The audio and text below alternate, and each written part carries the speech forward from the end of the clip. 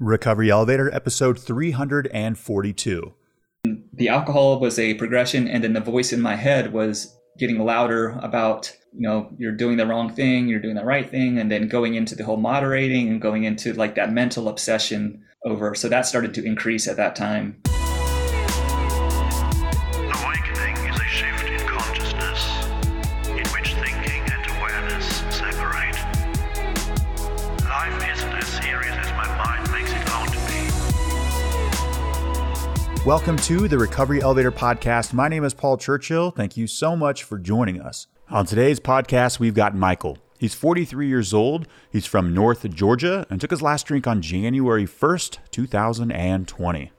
I hope you all are enjoying your Labor Day today. Happy holiday. I will not be drinking today, and you are all more than welcome to join me with that goal. Alcohol-free travel is back. Recovery Elevator is going to Costa Rica January 15th to the 23rd, and you should join us. We're meeting in San Jose and then going to La Fortuna and Arenal, then to the cloud forests of Monteverde, and then to the beach where we're going to check out Manuel Antonio Nature Reserve and the sleepy surfer village of Capos. On this trip, we're going to connect with nature, with food, the stars, the ocean, each other, and most importantly, ourselves. What does alcohol-free travel look like? Well, we cruise around a country for a bit, and this time it's Costa Rica. While doing so, we've got 3 recovery workshops built in, and there's going to be a lot of laughter. We've got space for 34 AF rock stars. Registration is now open. Go to the RE website for more info. The link is in the show notes. Thank you, Hillary. So usually for my segment, I cover one specific topic for anywhere from 8 to 12 minutes. But today I'm going to switch it up and cover 3 areas of interest, which are all relevant to ditching the booze. Okay, let's get started. I want to talk to you all about my love for Blue Powerade. I usually don't drink soda or sugary beverages marketed as athletic drinks often, but I do love Blue Powerade. And for the second time in a row, the gas station near my house was out of Blue Powerade. I know, poor Pablo. So while checking out with a cashier, I asked her if she knew when they'd get more Blue Powerade back in stock. She looks at me, turns her palms upside down and says, "I don't know." And listeners, I'm not looking for a response that says, "Well, Tom, our Powerade guy, he stocks the shelves at 7 a.m. Tuesdays and Thursday mornings." But any answer is better than making the customer feel stupid, which I kind of felt. So my response came so fast. I didn't even have time to think about it. It just came out. And this is what it was. So again, I say, "Do you know when you'll have Blue Powerade again?" And she says, "I don't know." And immediately I say, "Oh, you just work here?" And I instantly knew she wasn't pleased with me. And I say, "Look, that wasn't necessary. I'm sorry." She then says, "Have a nice day." And I walk out without a Blue Powerade, nor an idea of when this icy cool beverage in the hottest summer on record in Bozeman, Montana will be restocked again. Here's the neat thing about this. Quitting drinking takes work, takes time, and you have to do the work. And so it's nice to see when the work becomes embodied in your circuitry and it becomes the new unconscious behavior. To be truthful, my response of, "Oh, you just work here," it kind of shocked me. There was a time, especially in my childhood and well into adulthood, where I didn't stand up for myself. People would disrespect me and I would let them because I didn't feel worthy. But in that moment, I wasn't okay with someone treating myself, nor little Pablo, like an idiot for asking a question. That's not okay. In addition, what's neat here is I recognized right away that I needed to apologize for my response. Sure, her tone was rude, but I don't need to put everyone in their place who I feel is being rude. That's also not the way I want to live my life. I don't know what type of day she was having, but I'm also not okay with being treated like that. When we quit drinking, we often hear it's important to love ourselves. What does that mean? Well, this was a form of loving myself, or standing up for me. Here's another form of loving yourself, which takes us to part 2 of this intro. This is another personal account of the work paying off. What I mean by that is when we do this work of retraining the brain, and then the unconscious response is healthy and not self-harming. In January of this year, I flew back to Colorado, and I had to get a negative COVID test before seeing my parents, which I totally understand. In order to do this, I had to get a hotel room for one night before getting my results back. Occasionally, in the middle of the night, and this often happens in hotels for some reason, I can find myself almost sleepwalking to the vending machine. Oops, now I'm eating a 33-week-old muffin and stale potato chips at 1:30 a.m. type of thing. But on this occasion, I woke up in the middle of the night, put on a shirt, and started walking down the hallway to the vending machine where I eyed some cinnamon and brown sugar Pop-Tarts when checking in. About halfway through slumbering down the hallway, I stopped, and I said to myself, Paul, there's no way we're going to that vending machine at 2 a.m. to buy particle board covered in brown sugar paste that will most likely give me cancer before I wake up. Okay, that's dramatic, but I think you get the point. I remember walking back to my hotel room saying, whoa, what the hell just happened there? What did happen there was a bigger inner me standing up for what's right for Paul. And it was neat to be a witness of that. And I do want to be transparent, listeners. I'd not done eating brown sugar cinnamon Pop-Tarts, just hopefully not at 2 a.m. while sleepwalking. Okay, the third thing I want to cover today is the well-being of our species, Homo sapiens. I don't know if you knew this, but sapiens means wise. Sure, we've invented the microwave, the internet, and Netflix, but we're still killing each other and ourselves at alarming rates. Our superior intelligence continues to come up short when it comes to the overall wellness of humans. The external violence that takes place on our planet are all representations of inner disconnections, inner pains, and inner traumas. Despite all our scientific advancements in medicine and technology, the rates of mental health and addiction are headed in the wrong direction. These environmental conditions are rising and fast. Since the release of Prozac in 1988, which Time magazine deemed the end of depression, we've actually seen the opposite.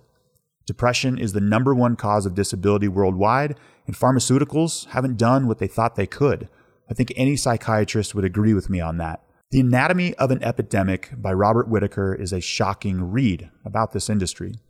The journey away from alcohol has led me to explore books and thought leaders from a wide variety of topics.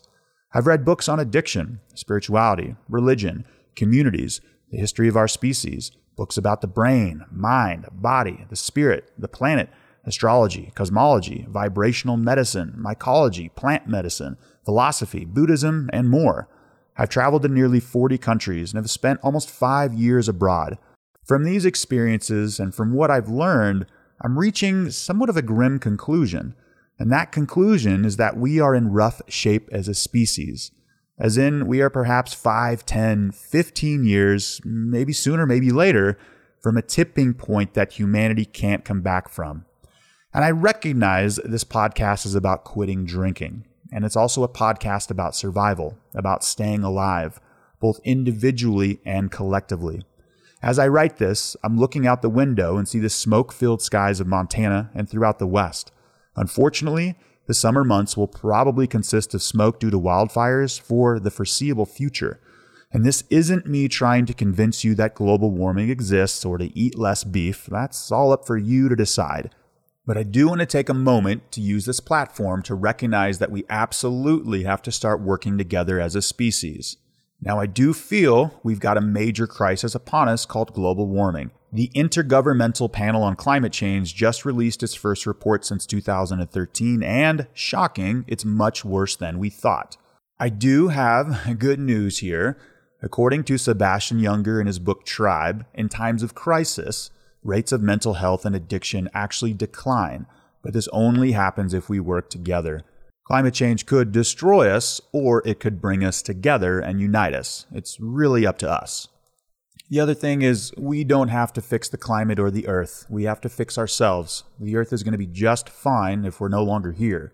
So how can we help? How can we begin to move the needle in a positive direction? All of us, individually, have to start fixing our inner environment. This audience has been doing the inner work for a long time now. We're doing our part, and we're showing others how to do the same. We are cleaning up the inner pollution that results in external contamination. We are doing our part. Quantum science has proven that we are all connected to the unified field of consciousness. This is called entanglement theory, that we are all connected, more specifically our consciousness and our thoughts.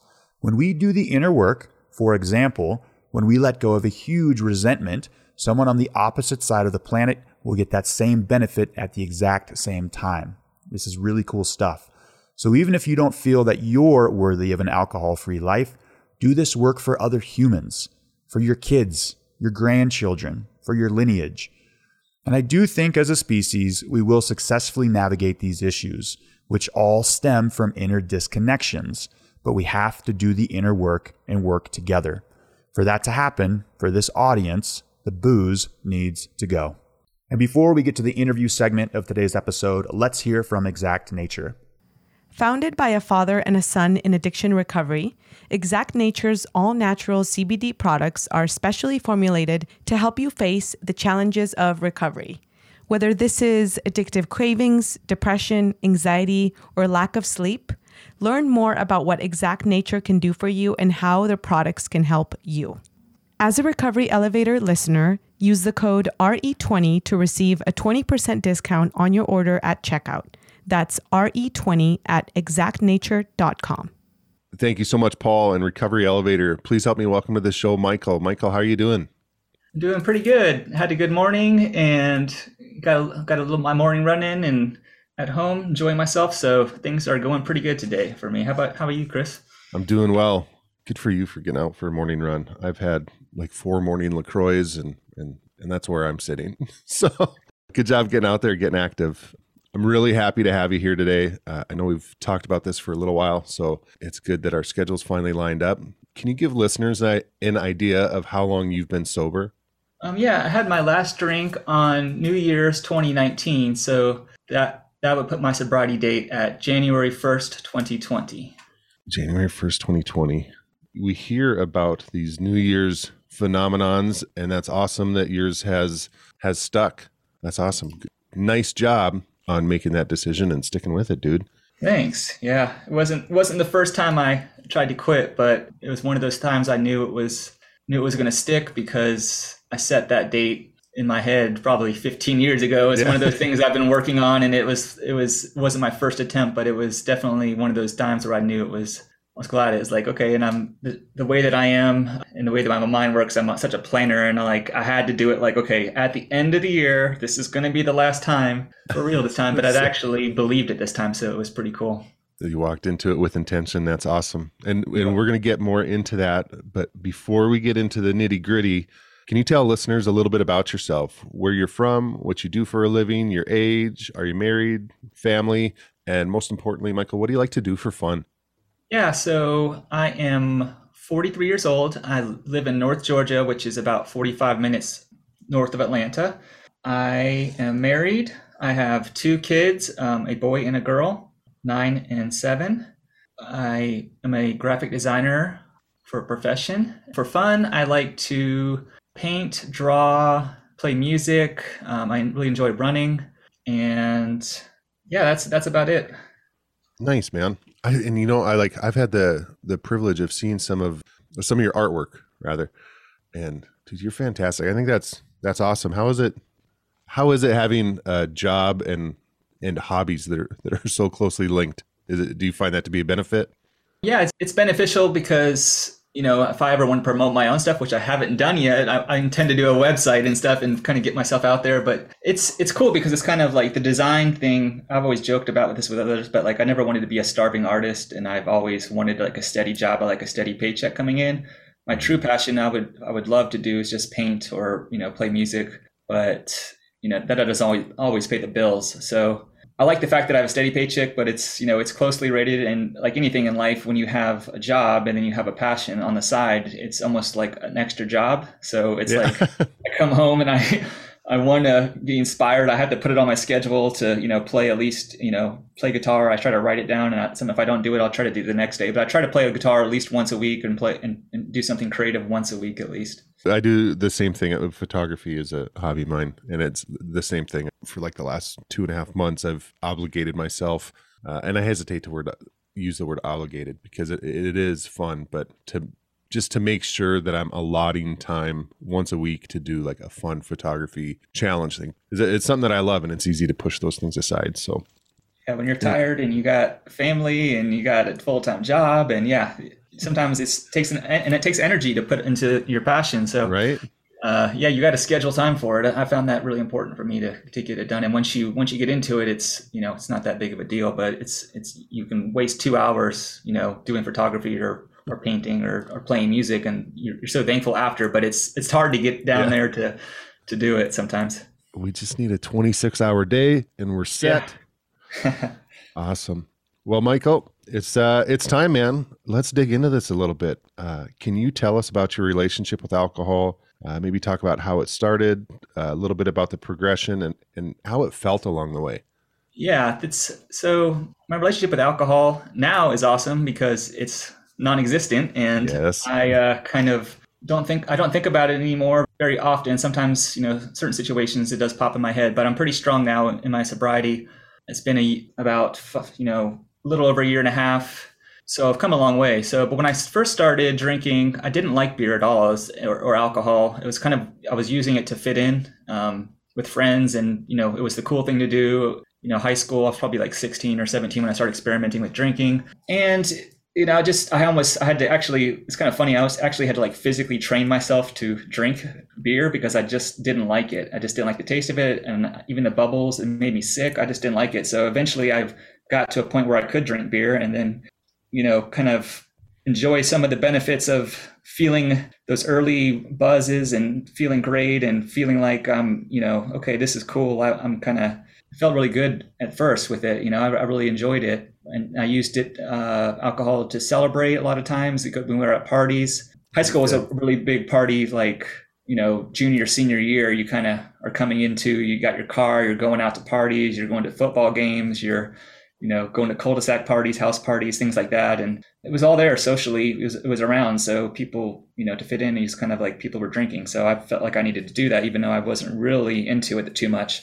And then let's kind of skip into college. That's when you kind of get at least I did. I felt like I had a free pass to drink as much as I could, because that's what you do in college.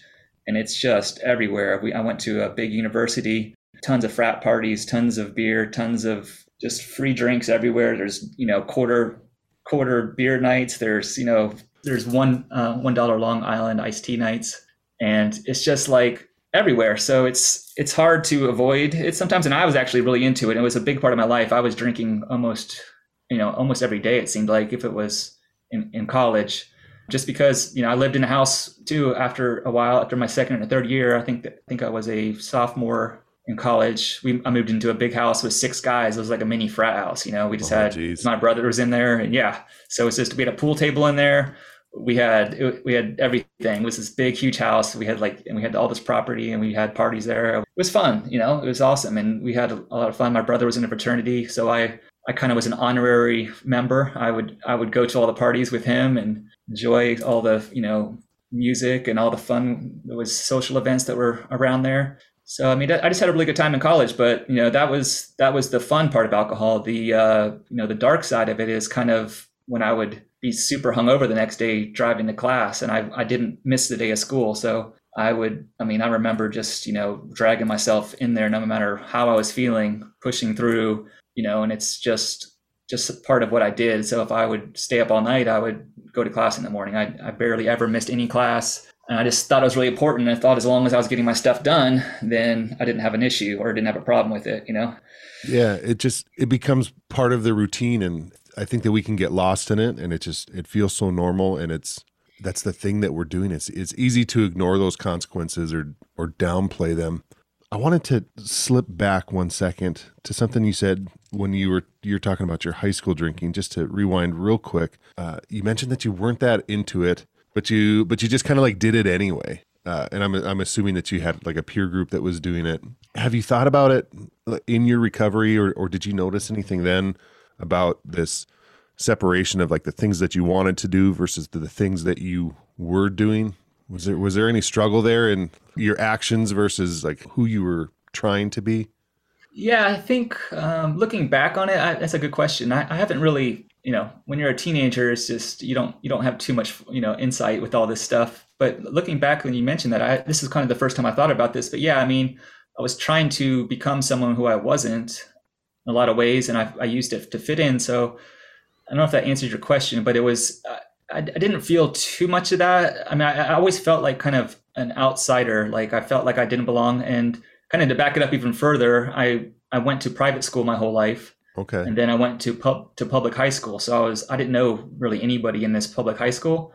So I was friends with several different cliques, and I was trying to find out where I fit in. And I just never felt, maybe it's the creative side of me or just the way I am, but I've just never felt. And I also like to I don't like to be a part of one clique. I like to bounce around and see other people. I don't feel like it's necessary for me to say I'm part of this, I'm part of this, the jocks, or I'm part of this thing. It's like, I like the idea of making friends and not having labels put on it. So I think it was the alcohol thing, it wasn't like it was keg party every single weekend, but it was just like I used it just to fit in socially, and I didn't really want to do it. I just kind of like, I'm just going to do this because everyone else is, peer pressure type of a thing, I guess. Yeah, a means of acceptance, and it just the reason I asked is when you said that, it brought me back, and when I was drinking in high school, there was just this like separation.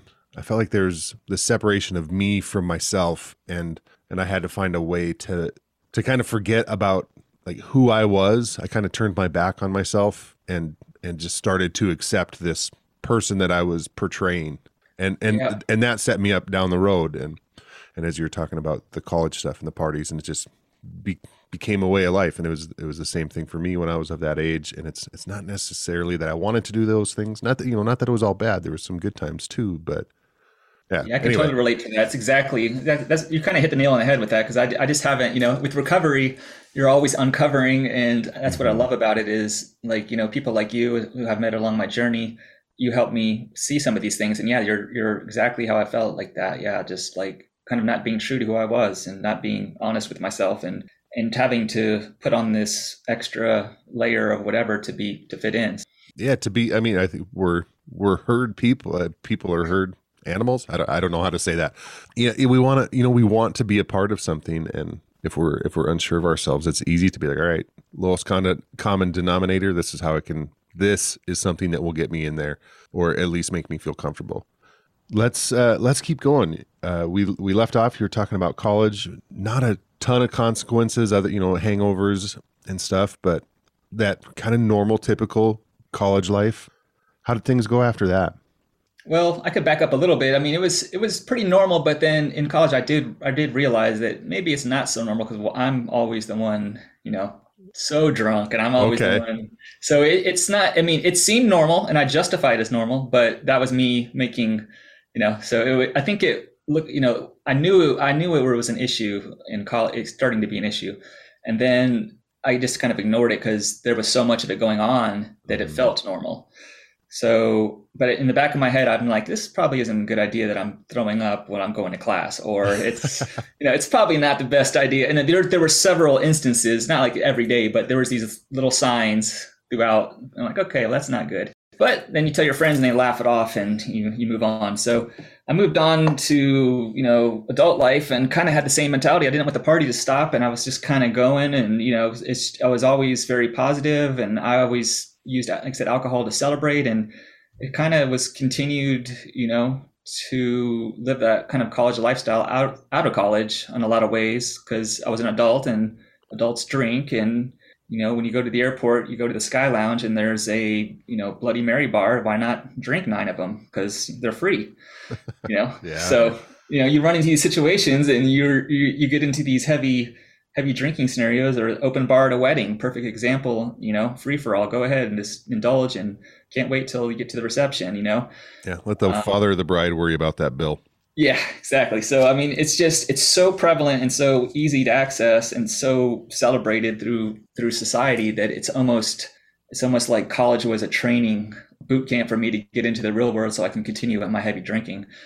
And that's what happened. I continued it. I had, children, and I had to, moderate and slow down during those times to make sure I was being responsible for my wife, who God bless her, has stuck through me through all this, and has been a wonderful person, and, a partner through it all. But I met her kind of, since we're talking about her, I met her, after several kind of bad relationships out of, alcohol infused bad relationships after college. She was kind of one that saved me from a bad relationship, and I saved her. And it was one of these kind of like godsends where I've known her since I was 14 years old. We grew up together, but we never connected until later in life. And she walked into my life right when I needed her, and I walked into her life right when she needed me. So it was this kind of perfect union, love story. Yeah. It was awesome. Kismet. So I felt a connection with her right away, and she helped me see a lot of things and change. Be really patient with me along my journey. But fast forward again to the kid thing. We had kids, and that's the time when I needed to be there a little more, and especially the months leading up to being able to drive her to the hospital if I had to, and being able to get in the car and take off if we needed to go. So it's like I had to stop a month before. Okay. But that was like only because I had to. Yeah. So, and then we had our we had our second child and same kind of things. But with the kids, it's funny. I mean, even in the hospital, like our friends brought us a bottle of wine, and it's used to celebrate. Alcohol's used to celebrate. So I was just looking forward to, getting back to drinking and living my life again. And then, just kind of continuing that. I can keep going on that as the kids get older, there's alcohol at kids' birthdays party where I'm at. They have coolers for the not the ones that we would throw for our children, but we would go to ones that would have beer and, for the adults. And same thing with trick or treating. Sometimes you go around and, hey, kids get candy and have some beer. And that's great if you can have one beer and move on. But, I would have one beer and then looking forward to getting wasted at the end when I'm going home. So it's just hard to manage all that. And it's like you're going down the checklist of stuff that I've done too, that I relate to. I mean, we've had a sixer in the bottom of the stroller taking your kids trick or treat. And my son's first birthday party, we have a video. We did like the smash cake thing, and there's cooler. Everybody's got a beer in their hand, and you nailed it. You said it a couple times that it's so celebrated in society, and like if people are able to without issue, that's on them. But I think it makes it really challenging for those of us who are having that like silent struggle on the inside to take a look at it, because you feel like if you do have an issue or you are questioning that relationship with alcohol, it's so tough to look at, because you're like, man, I must be the only one. But it's tough. You talked about when your wife was pregnant, stopping, when she was just about due, and you had mentioned moderating after you had your kids. And I was wondering if you could share with us how did that feel like during those times of like not drinking, because you're going to have to take her to the hospital, or trying to control it or moderate it after your children were born. How did it feel?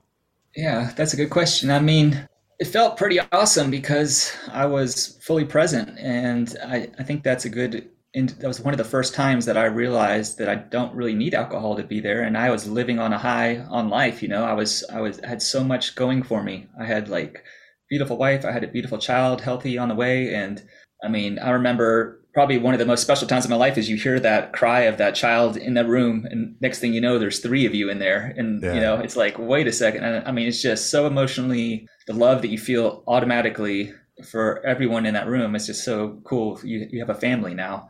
And alcohol wasn't there, and I wasn't thinking about it. It wasn't that difficult the first time to really do that. I know it was kind of like, I don't want to do this, but it was like, okay, I need to do this. And then I didn't realize how good I would feel with, like you said, without that. Yeah. So it felt pretty amazing. Focusing on the things that were really important in my life, like, my wife and, being there for her and for our firstborn child. Did you miss it much, or what led to? Yeah, I didn't. What led to that really drawback? Yeah, like I said, it wasn't really. It's almost like not a drawback. It was just like a continuation of progression. So I think alcohol was just one of those things where drinking, and as you know, drinking is something that slowly creeps in, slowly sneaks up on you, over years. I think it was just the progression of drinking. I didn't feel like, okay, now I'm going back to drinking. It was almost just like I'm continuing to drink and live the life that I want to live. And there was no problem for me because I could justify it 100 different ways that I didn't have any issues. So it was a slow progression. So I think I just continued along my path. And I said, I bought into the whole, it's kind of called the mommy wine culture, but it's almost like the parent wine culture where, parents are, it's okay to blow off some steam at the end of the day and drink. And like I said, my wife she can do that. She could have a beer and forget the beers downstairs and go upstairs and go to bed. What's that like? I don't have any clue. I have to Yeah, it's total insanity to me that you could just leave a half a beer on the counter and just go to bed. I'm like, that doesn't happen in my world. So, Yeah. but yeah, it was a progression of, I think I looked at it as, and the alcohol was a progression. And then the voice in my head was getting louder about, you're doing the wrong thing, you're doing the right thing. And then going into the whole moderating and going into like that mental obsession over. So that started to increase at that time. What are you doing? You're a father now. You can't be drinking this heavy. You have to, I had to hide it more. I didn't want to drink it like that in front of my kids. So I would have to go downstairs and drink. And, I didn't want that to be, to them to see that side of me. So I wanted to avoid that. But, alcohol kept increasing and the voice in my head kept getting louder. So it was a struggle for sure. Were you getting any pushback from your wife that led to those thoughts of trying to, all right, maybe I need to like hide or conceal how much I'm drinking, or was that all just like internal dialogue, realizations that you were having on your own?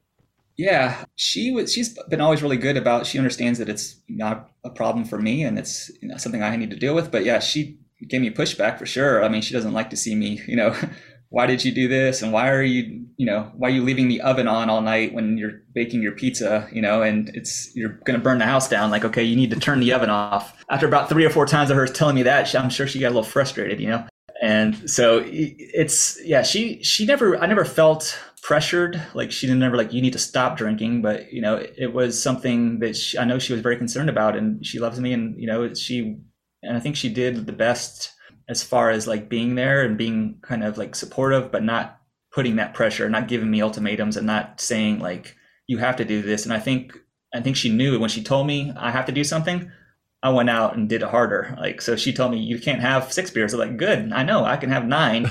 It's a bottle of wine. So I'm going to go do that. So she didn't realize that if she pushed my buttons, I'd push back further and I'd prove her wrong. So we had this little bit of that going on. And, but then, that's just not fun. I mean, it's maybe fun the first couple of times you do that. And then over years of doing that, she's getting tired of it. And I know that I was too. So I had to respect her and respect myself more so. And that was the key, just to like kind of understand that this is something I need to deal with and I need to change my life, because this is not how I want to live as a father, as a husband, and continue. And I know it's not getting any better. So I'm really glad that you had that realization, and it's tough in a relationship. And, I feel for the spouses of people out there who are dealing with this, because it's, how do you approach that conversation without inciting defiance from the other person? Cause I was the same way. Like, what? Like, not a 12-pack? All right, let me show you.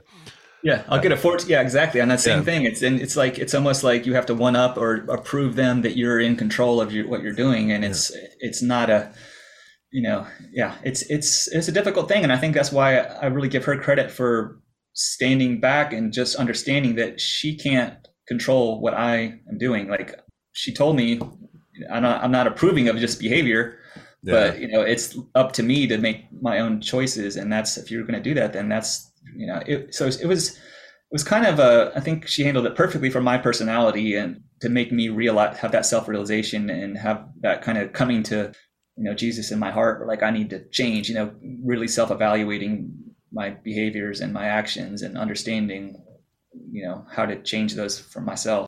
Good. I'm glad that you guys had that relationship, and it's, it's tough, but I'm glad that you were able to get there. So you had some kids. You had a little bit of time away, some time with moderation, and you talked about it creeping back in, just as pervasive as alcohol is, and as society, not to blame it on society, but it's normalized in culture. So, it continued on. Can you walk us up to, like, leading up to January 1st of 2020? What did kind of the end of the drinking look like for you? Yeah, so I'm bad at math, so I was not trying to throw too many dates in there, but I'm trying to think after my son was born, we kind of left off there a little bit. Like my second child, he was, it kind of looked, like I said, it's the same thing continuing. That voice got louder in my head, the obsession of trying to hide it, trying to justify, trying to moderate, Moderation was something that was really a struggle for me. And I truly believe that moderation is just not a thing. Like it should almost be taken out of the vocabulary book, out of the dictionary. Like that shouldn't even be a word, because for people who have issues with moderating or have problems with moderating or don't understand how to moderate, it's impossible. Like you can't moderate when you have a drinking problem. For me, it was an incredibly painful exercise. There was a tremendous amount of self-defeat that happened through all of these, again, speaking for myself, all these moderation attempts. Yep. And I'll speak for myself that I was trying to, and I put some numbers on it. And I think I tried for 15 years to moderate every single thing you could think of from, I don't even want to go into them, but there's so many, like 15 years worth of moderation techniques. I tried everything you could think of. And I always hear, you're fine, you're good. Like just moderate, you just everything is good in moderation. You just need to learn to moderate. I mean, that's the only advice I was ever given. And I didn't know anybody in recovery. I didn't know anybody, who I didn't want to go. I wasn't going to AA. That was for damn sure. I was like, I'm not an alcoholic. I don't need to go there. Like who the heck goes to that place? I'm not going there. So yeah, it was just the moderation thing. I just thought I could figure it out. And I tried for 15 years and said that could be a whole podcast about me telling you all the moderation techniques that failed. Let's, I know you said you didn't want to dig into it. 15 years of moderation off the top of your head. I know I didn't prompt you for this, but is there one that like looking back that stands out more than the others of like looking back, like what in the hell? Why was I thinking that this was going to work? Yeah. So I think that was one of the, it's almost like the ones towards the end of my journey. Those are the ones that got kind of more ridiculous. So at the end, I was buying kids Pedialyte to drink the night before. And I'd drink Pedialyte and thinking that was a hangover. I wouldn't be hungover if I just drank Pedialyte right before bed. Yeah. And so that was like kind of ridiculous. I'm like, I'm drinking Pedialyte. And I was like, okay, that didn't work. So another moderation technique that I thought was, always told is like, just drink, one glass of water for every beer. That's probably one of the ones you hear all the time, but I didn't even want to try that. I'm like, that's just dumb. Why would I want to drink water and beer? I want to drink beer. Yeah. So I didn't even try that, I'm already peeing a lot and I'm going to double that. Yeah, I do. I drink like one glass and I'm like, that's not working.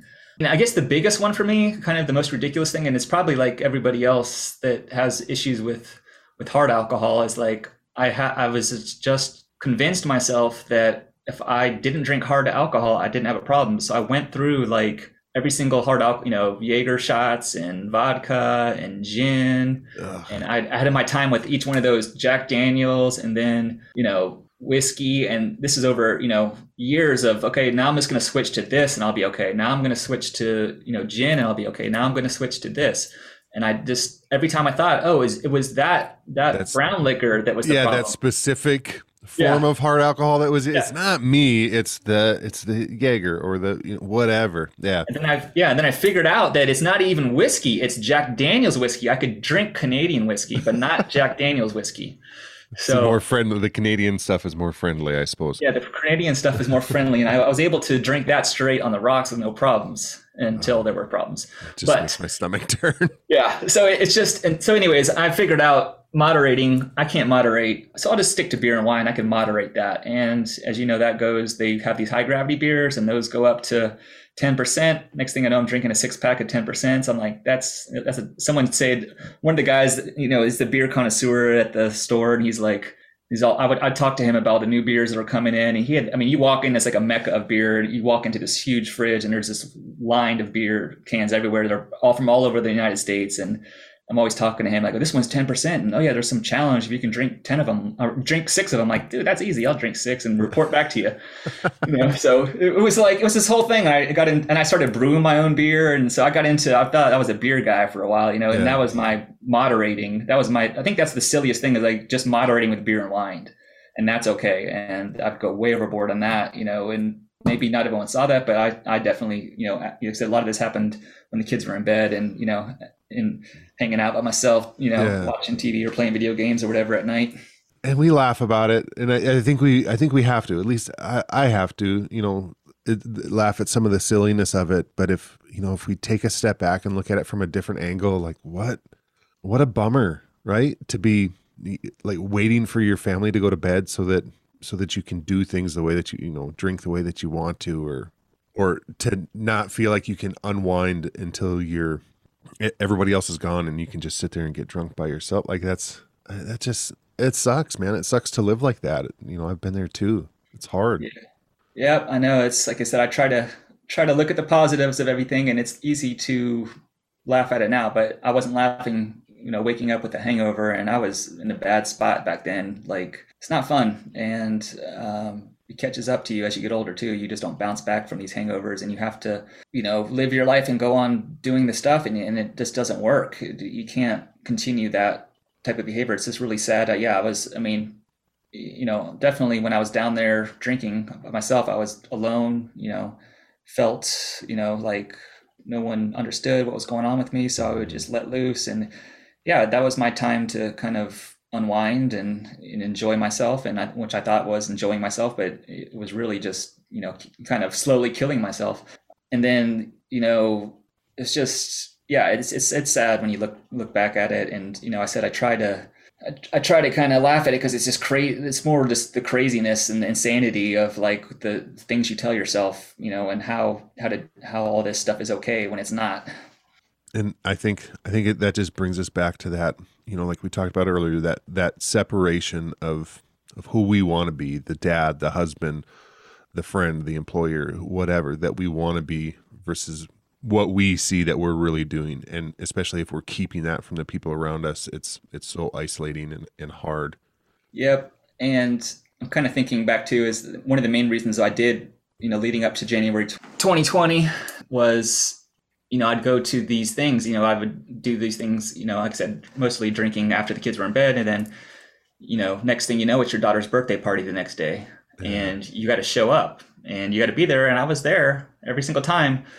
But I started looking back at images of myself and my children. And I looked at those pictures and I'd see their faces and how happy they were. And I'd see my face and I was happy, but I didn't have joy in my heart. And I was happy. I was there. I just didn't have the joy. I wasn't present, and I didn't feel connected to my kids. I didn't feel like a dad. I couldn't accept that I was a dad. I couldn't accept who I was. I couldn't enjoy the love that was given to me, the love that I created in my life. I couldn't accept it. So that was a huge, huge thing. And when I saw those pictures and I saw myself in those pictures, I didn't want to continue my life looking back at those photos and being like realizing I was never there for any part of my life. That's a really powerful moment. Yeah, it was huge, man. It's something that's definitely like a game changer. Just understanding that life is, like I said, all that stuff I created and all the things, I'm not even enjoying them. And it's so much more than who I am. I've always been pretty selfish. And when you have children, you have to give up that self and understand that the love out there is stronger than you have. And when you embrace that, now I really enjoy every single moment with them. We have hard times and things. We had a hard time last night with some stuff, but then me and my daughter watched an awesome show together, and we stayed up a little bit later and watched a show, and we had some good times. It's just the memories that you create when you're not drinking and waking up fresh and doing what you need to do the next day. I just never want to go back to my previous life. So I said, it's almost like a dual life, and I've left that old life behind me now. Well, give us a few minutes. Let's just jump right into this recovery component of it, or the sobriety component. But since the last, year and a half plus, like, what has that looked like? Maybe give us a little bit about what your recovery looks like in terms of work. And then I think more importantly, some of the family stuff and just like how you feel as a person. Yeah. So I'll get to that one second, but I wanted to just back up to the January 1st thing. Okay. I quit drinking for a full year by myself, which was something that I kind of had to prove to myself that I could do. And I did it, which was awesome. And when I say by myself, I picked up some podcasts. One of the things that started me on my journey, so I wasn't really all alone, but I didn't join any type of support group or AA or anything. But a friend of mine had a podcast, and she had a guest on who was in recovery, and listening to her, and she came out about some issues she had with her own drinking. And then she had a guest on, and they talked about, recovery and drinking, and they were normalizing that it's cool to be sober. And I was like, that's awesome. And it's something I think I've always wanted. It's almost like there was this sober person inside of me this whole time. And like going back to those high school days, maybe all that stuff that I was throwing onto it, maybe that's my true inner self. That's who I really am. So I really believe that alcohol masked all that. So when I saw her being true to herself and her guest, I just needed that one person to tell me it's cool. It's okay if you do this. It's okay to, talk about recovery openly to your friends, to your community, so to your family. So I kind of just got into it after that. It gave me inspiration to move forward. And then I read This Naked Mind. I know a lot of people have read that book. It's a great book.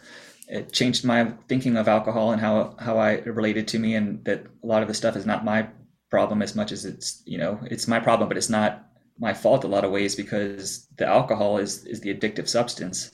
And there's a lot there. But anyways, that book is a great book. And so I read that book, and then I kind of joined. They have a Facebook group, but there's like thousands of people in there, and I enjoyed going on there. But I felt a little disconnected. So I used that to stay connected a little bit, but I was never really part of a real community. And one of the things that in that book was saying, if you can get through a year of with every major event, so birthdays, Christmases, Thanksgiving, New Year's, all the stuff you had to go through, all the cravings that you have to endure and get past. And I just took those on as they came, and got through that. And so my intention was, after the year, I was just going to go back to drinking, because I learned how to moderate finally. I finally did. After all those times, I finally figured it out. And then I realized, I got the ticket. And it's just like, after that year, I'm like, what? Why would I even think that? Like, I need to do something more with my recovery. I need to do something else. And I couldn't figure out, and I knew there was like, I didn't know what it was. And then I start, and I'm like, I need to, like, I'm not going back to that. I'm feeling so great. I ran like over 1,000 miles that year, because it's like, I got addicted to exercise, which is, I guess, a problem, but in some ways, but it's also a healthy addiction. And I was kind of just quitting drinking and diving into other things, but I just realized there was still something missing. And that's when I stumbled across the Recovery Elevator podcast that I'm on now, which is amazing. I stumbled across that, and I heard Odette is hosting, because I started at the top, and her truth and her realness and the way that she is, her personality, and just I connected to the way the messages she said in the intros.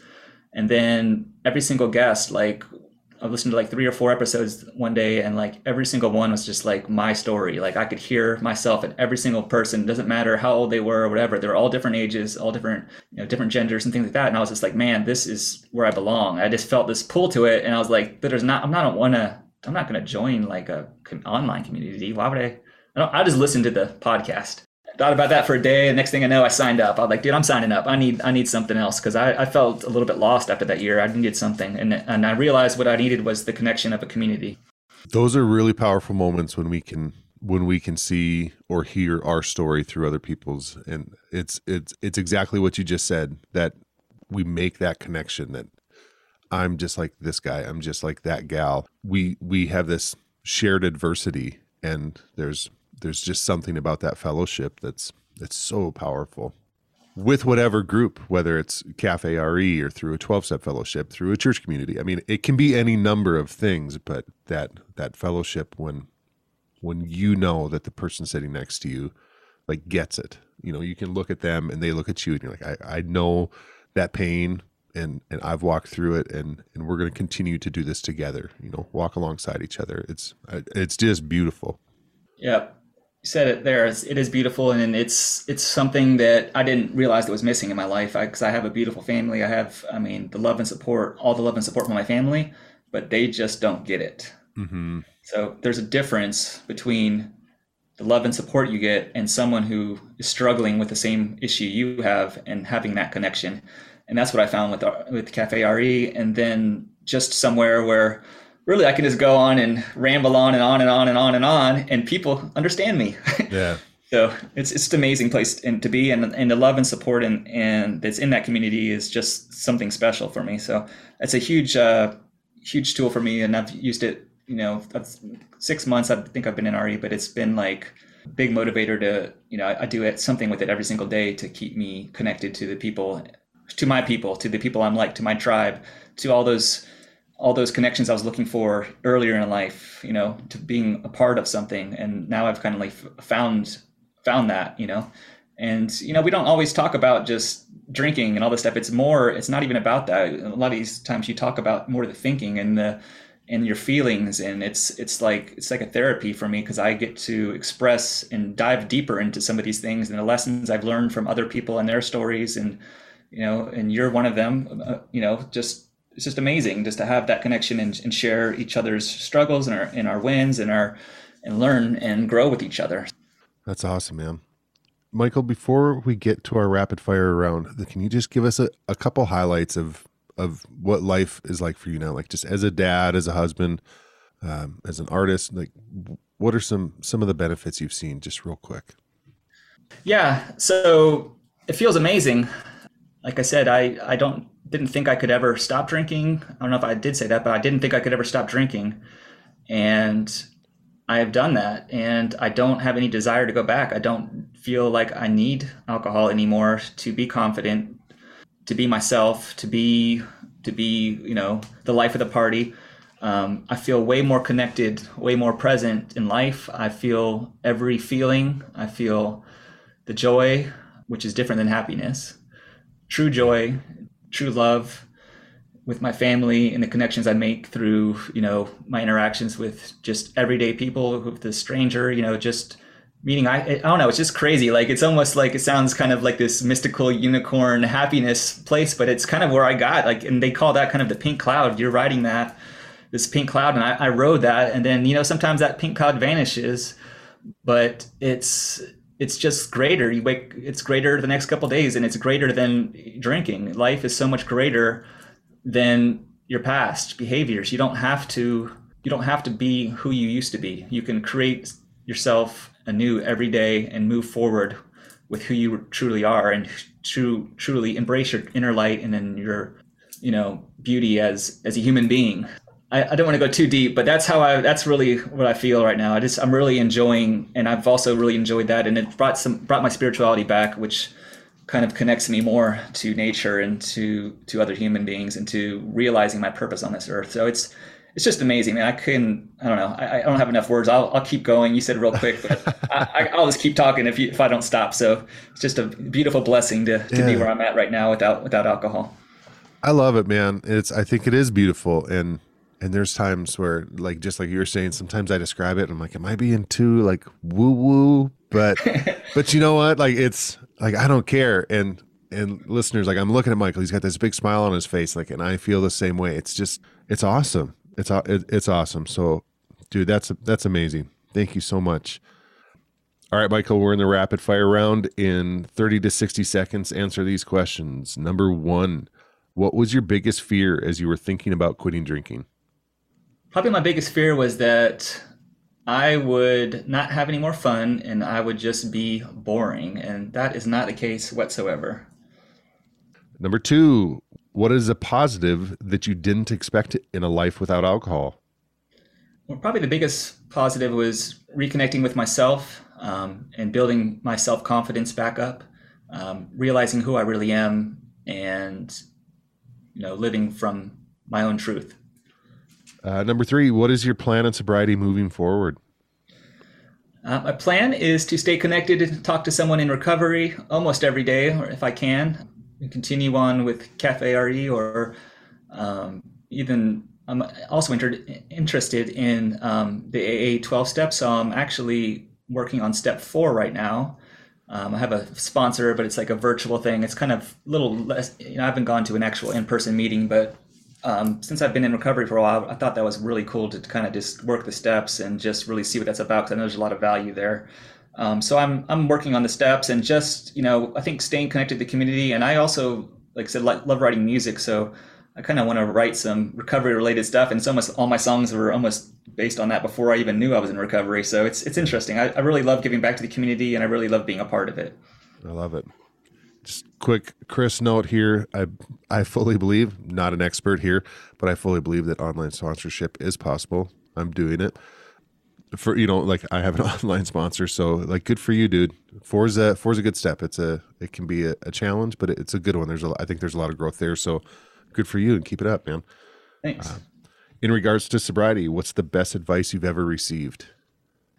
So a parting piece of advice I would give listeners is that you don't need alcohol in your life. There's so many resources out there, support, online communities, Instagram, podcasts, books, and that you're not alone, that we have so many people are waiting for you to create the life that you've always wanted.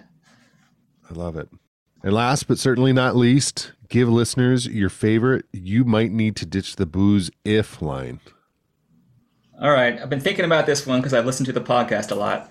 So I have a couple, but I think I'll go with, you might have to ditch the booze if you ever jokingly refer to knocking over your drink or spilling your drink as alcohol abuse. This is true.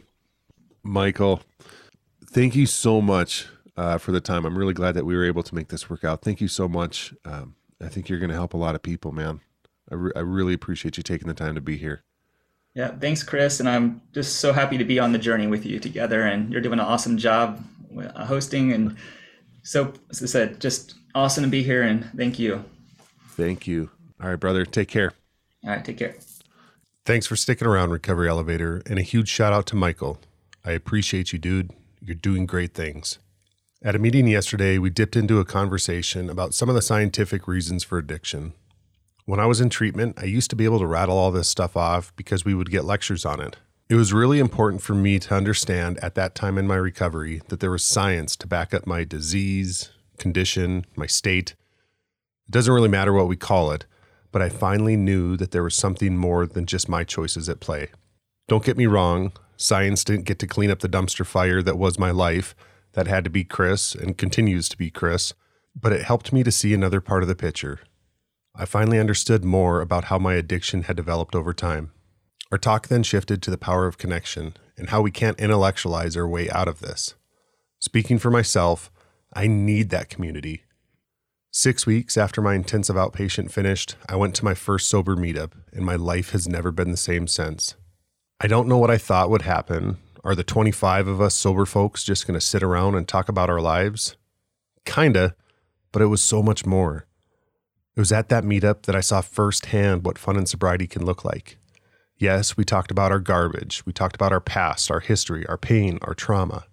But we went deeper. We worked through some of those things, but we also shared about our excitement for the future, our fear for the future. We cracked jokes. We did crafts. We played games. We even grabbed a basketball and had a horseshoe tournament.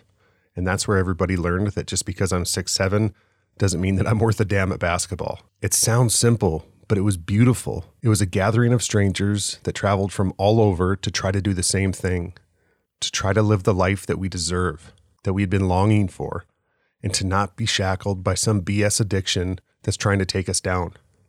I've been home from the Bozeman retreat for about 2 weeks, and I still catch myself reminiscing about the time that we had there. This last event was much more elaborate than my first, but we're doing the exact same thing. It puts a smile on my face to think about what people overcame to make it to Montana. Fear of traveling, fear of meeting strangers, fear of this stupid virus. They overcame all this because they wanted more. The human spirit is an amazing thing. We shifted the energy that we used to put into drinking, and we put it towards a greater goal, towards our own personal growth, towards showing up for others, for the community. Thank you to everyone who made that trip. Thank you to everyone who's been on any of the sober trips that I've been on. You've changed my life, and I'm grateful for you. On that first night in Bozeman, we listened as a song was played for us.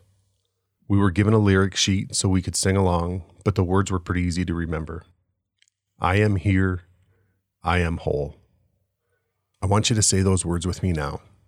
I am here. I am whole. Close your eyes, put your hand on your heart, and say it again. I am here. I am whole. Feel it. Believe it. I am here. I am whole. You are here, Recovery Elevator. Right now, you're on the path with us.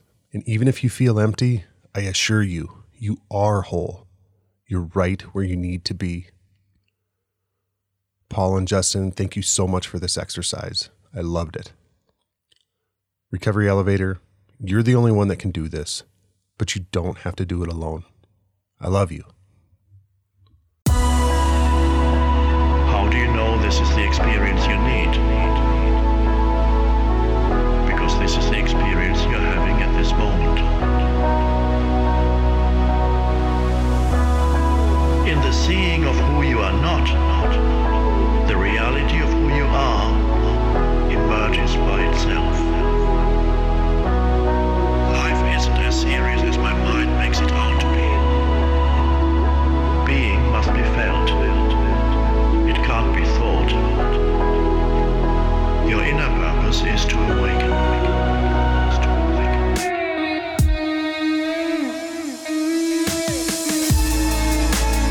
You share that purpose with every other person on the planet, because it is the purpose of humanity. When you don't cover up the world with words and labels, a sense of the miraculous returns to your life that was lost a long time ago when humanity, instead of using thought, became possessed by thought. The word I embodies the greatest error and the deepest truth, depending on how it is used. In normal everyday usage, I embodies the primordial error, a misperception of who you are, an illusory sense of identity. This is the ego.